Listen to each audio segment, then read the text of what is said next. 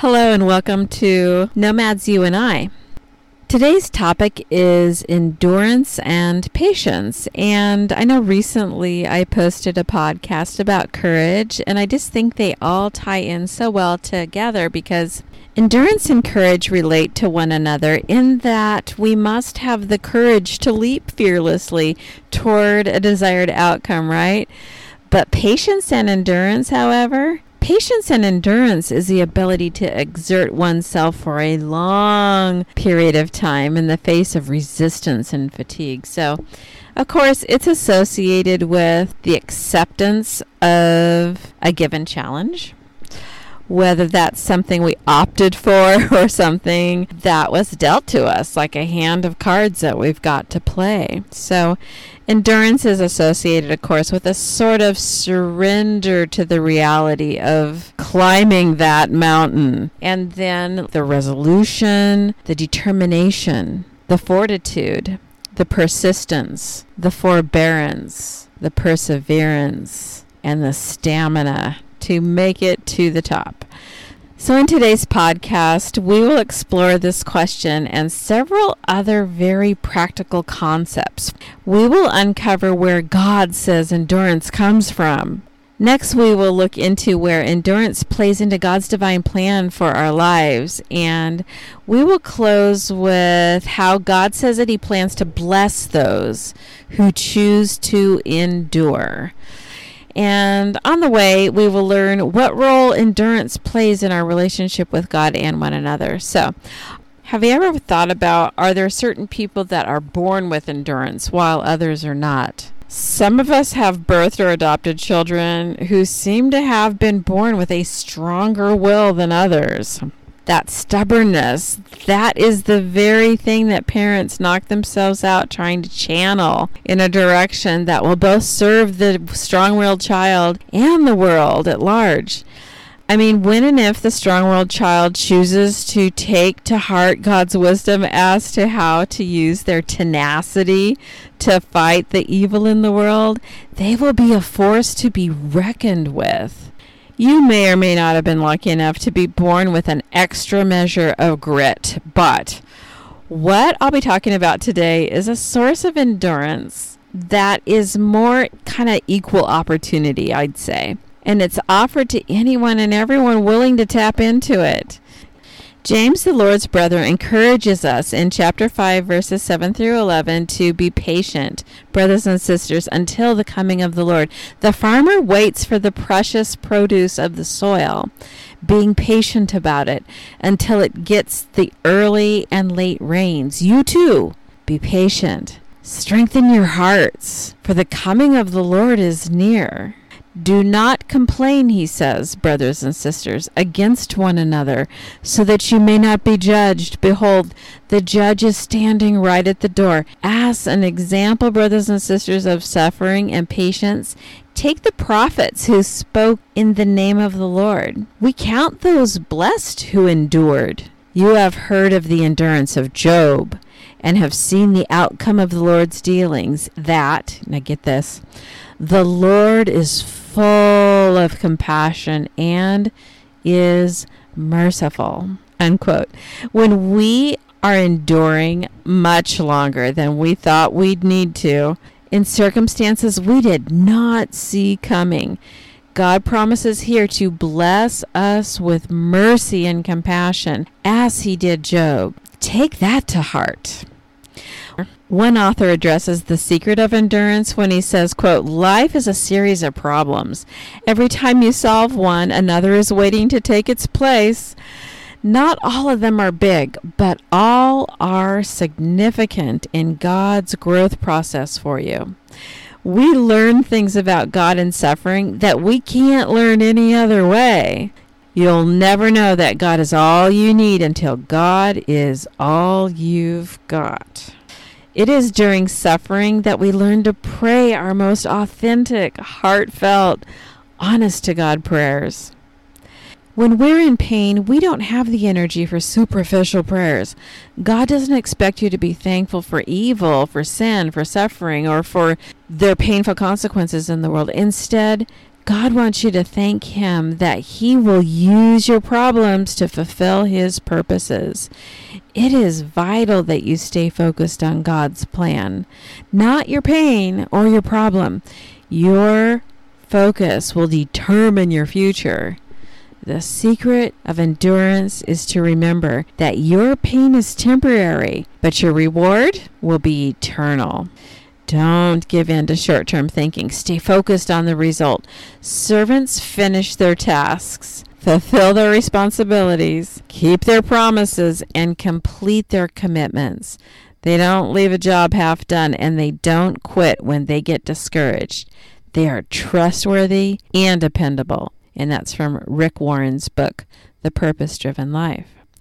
So in Isaiah 40, verse 31, we are introduced to that source of endurance when God promises renewed strength to those who wait on Him to provide it. Yet those who wait on the Lord will regain strength. They will mount up with wings like eagles. They will run and not get tired. They will walk and not become weary. Colossians 1:11 restates the reality that endurance and patience come by God's glorious might, and adds that endurance is to be accompanied by joy.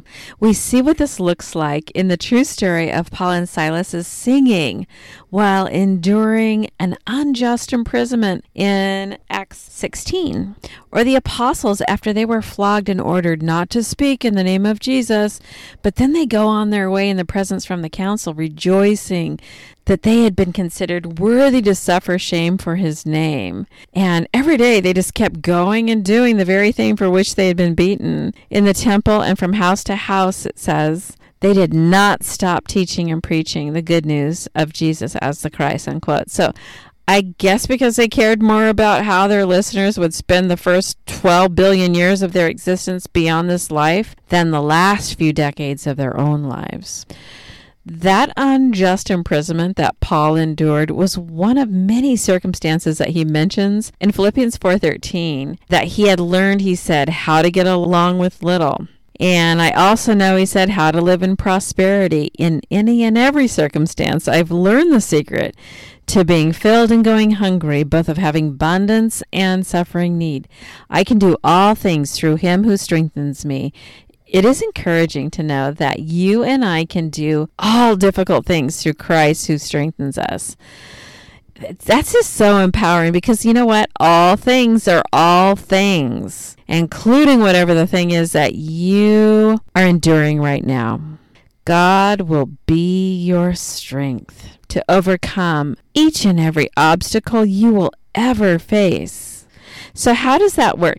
How does He give us the strength to endure? What works to keep us going when we feel utterly exhausted, like emotionally, spiritually, physically? Our Heavenly Father gives us strength to endure the same way that Jesus was strengthened to resist temptation in the desert in Matthew 4:4. The key to surviving a trial is to daily feed on every word that proceeds from the mouth of God for our spiritual sustenance. How else does God say we acquire the endurance He offers? Hebrews 12:2 said, Jesus got through the crucifixion by focusing on the joy that was set before Him in heaven when He would be reunited with His Heavenly Father. Hebrews 12:1-3 gives us another tool for making it to the finish line and finishing strong when it says, quote, let's rid ourselves of every obstacle and the sin that so easily entangles us, and let's run with endurance the race that is set before us, looking only at Jesus, the originator and perfecter of the faith, who for the joy set before Him endured the cross, despising the shame, and has sat down at the right hand of the throne of God. For consider Him who has endured such hostility by sinners against Himself, so that you will not grow weary and lose heart, unquote. To plant this concept into the hearts of impressionable children in my Bible classes, I would strap to their backs a backpack filled with tire chains and have them run laps around the church parking lot. Then while they caught their breath, we'd review how running life's long race with endurance is made possible only by laying aside the weight of sin and looking to Jesus as an example of enduring hostility without becoming weary or faint-hearted. By the way, here's a little commercial break. If you are a Bible class teacher, look online for books on object lessons. That is, using physical things around you as like hands-on visual aids for your students.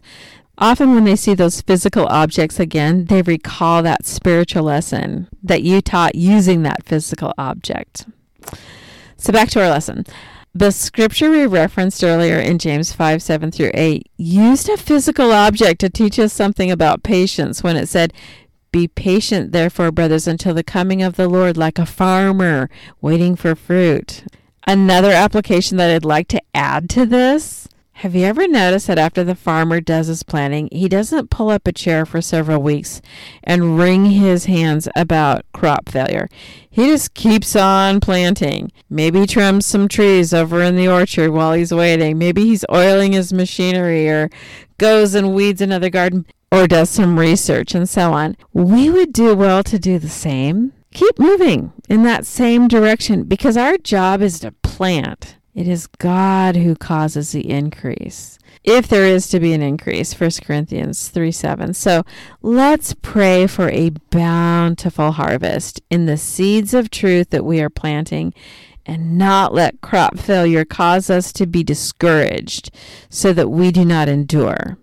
In Galatians 6:9, God promises that if we do not grow weary in doing good, for in due season we will reap if we do not give up. Later in the book of 1 Corinthians, in chapter 9, verses 24-27, there is another great visual aid when Paul says, quote, "I do all things for the sake of the gospel so that I may become a fellow partaker of it.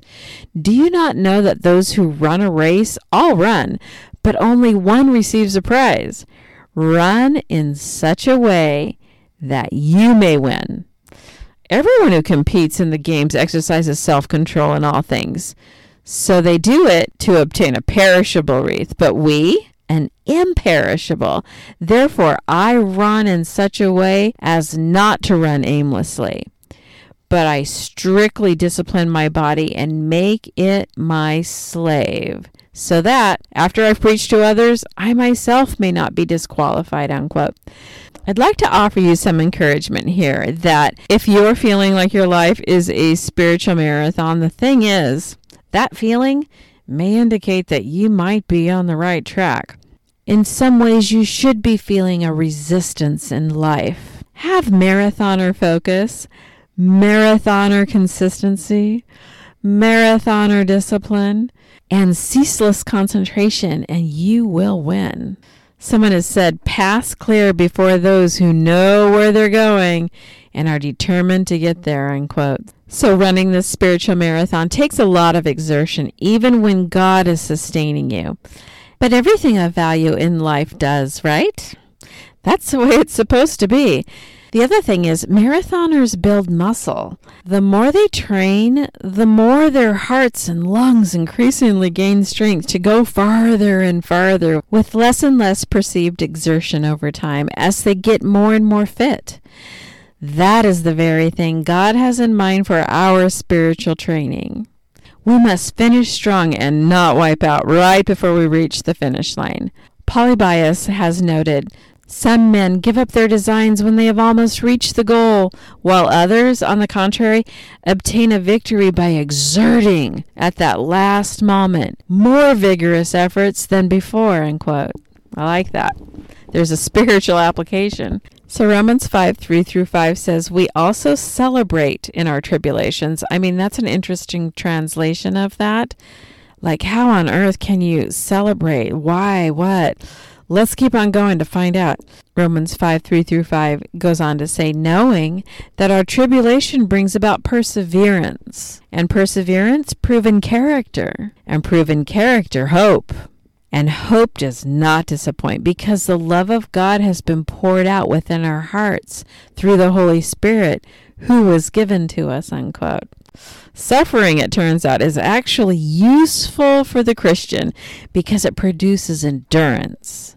And endurance produces character, and character produces hope of an eternity basking in the glory of God, face to face. I mean, that's everything we have ever wanted deep down, whether we realize it or not. Now it makes sense. It's no wonder that we are to, quote, "Count it all joy, my brothers, when you meet trials of various kinds, for you know that the testing of your faith produces steadfastness. And let steadfastness have its full effect." You guys, here comes the goal. "That you may be perfect and complete, lacking in nothing." James 1, 2 through 4. The word perfect here is about maturity. Like a fresh peach that has been ripened to complete perfection. Sometimes the thing that we're enduring can be physical in nature, like a disease or an injury that is painful or life-threatening. Sometimes it can be the loss of a loved one, or a financial setback, or worse, a child or someone else that we love who is rejecting God's wisdom for their lives to their own hurt. 1 Peter 2:20 mentions another situation that demands our endurance when it says, quote, "If when you do what is right and suffer for it, you patiently endure it, this finds favor with God," unquote.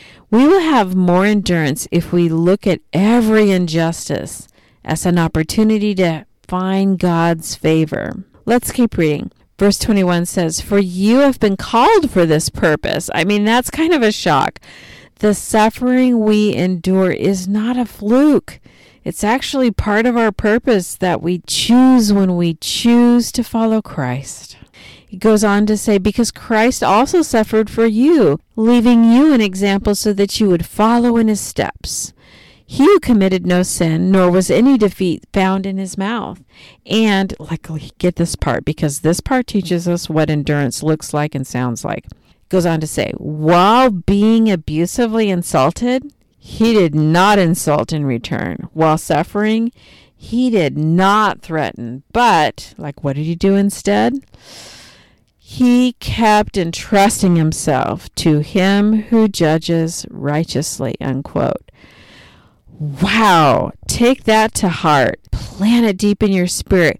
When you do good and you suffer for it, such is nothing less than an opportunity to obtain grace in the sight of God, and ultimately leads to an eternity of inexpressible joy far beyond comparison, 2 Corinthians 4:17, where sin does not exist and peace and joy are constant.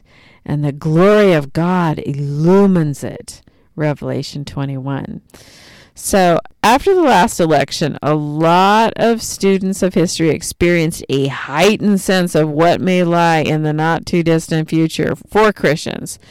I mean, yes, anything can happen, and since it is God who makes nations rise and fall, it really is none of our business to try to predict the future or to wring our hands over what his perfect plan might be. If he judges this nation for the iniquities so prevalent that we export out now to the whole world, praise him, for the judgments of the Lord are pure and righteous altogether. Psalms 19:9. All that we know for certain is that we are told to, quote, "be anxious for nothing," unquote, in Philippians 4:6. And Jesus tells his followers in Matthew 5:10 that if the trial we need to endure is a result of our Christianity, we are promised the kingdom of heaven. And just like during the fall of Jerusalem, described in Matthew 24:13, Jesus said, "It is the one who endures to the end that God promises to save." So let's knit together in our hearts the connection of enduring suffering with hope. Because in Romans 12:12 and 15:4, we learn God wants us to be patient in tribulation, because it is through endurance and through the encouragement of the scriptures that we have hope. James 1:12 describes one beautiful aspect of that hope when he adds, "Blessed is the man who remains steadfast under trial, for when he has stood the test, he will receive the crown of life, which God has promised to those who love him." The crown of life.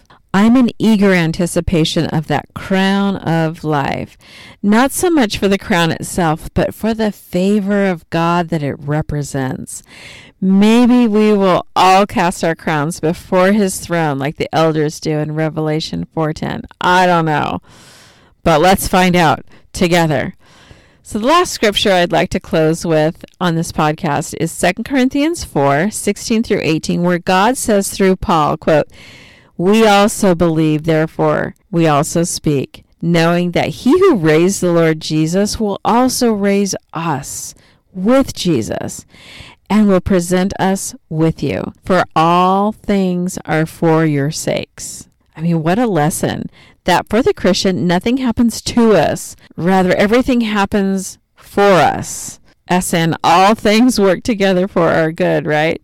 It goes on to say, so that grace, having spread to more and more people, will cause thanksgiving to overflow to the glory of God. And let me just stop right there just to add, I mean, that's what life's about, right? The glory of God. So listen now how this verse ends. Therefore, do not lose heart. But though our outer person is decaying, yet our inner person is being renewed day by day. For our momentary, light affliction is producing for us an eternal weight of glory, far beyond comparison, while we look not at the things that are seen, but at the things that are not seen. For the things which are seen are temporal or temporary, but the things which are not seen are eternal. That's why the faithful will never lose heart. Why? Because no matter what's going on around us, our inner self, that part that will exist eternally, is being renewed day by day. If we view our trials as light momentary affliction that is preparing for us an eternal weight of glory beyond all comparison, endurance all of a sudden becomes more doable. I'll close again with this beautiful quote from C.S. Lewis. No amount of falls will really undo us if we keep on picking ourselves up each time. We shall, of course, be very muddy and tattered children by the time we reach home. But the bathrooms are all ready, the towels put out, and the clean clothes in the airing cupboard. The only fatal thing is to lose one's temper and give it up. Unquote. C.S. Lewis. You have got at your fingertips everything that you need for life and godliness to conquer everything that's put before you. So I am rooting for you. The angels in heaven are rooting for you. God himself is ready to empower you. May you begin to taste that victory that overcomes the world. God bless.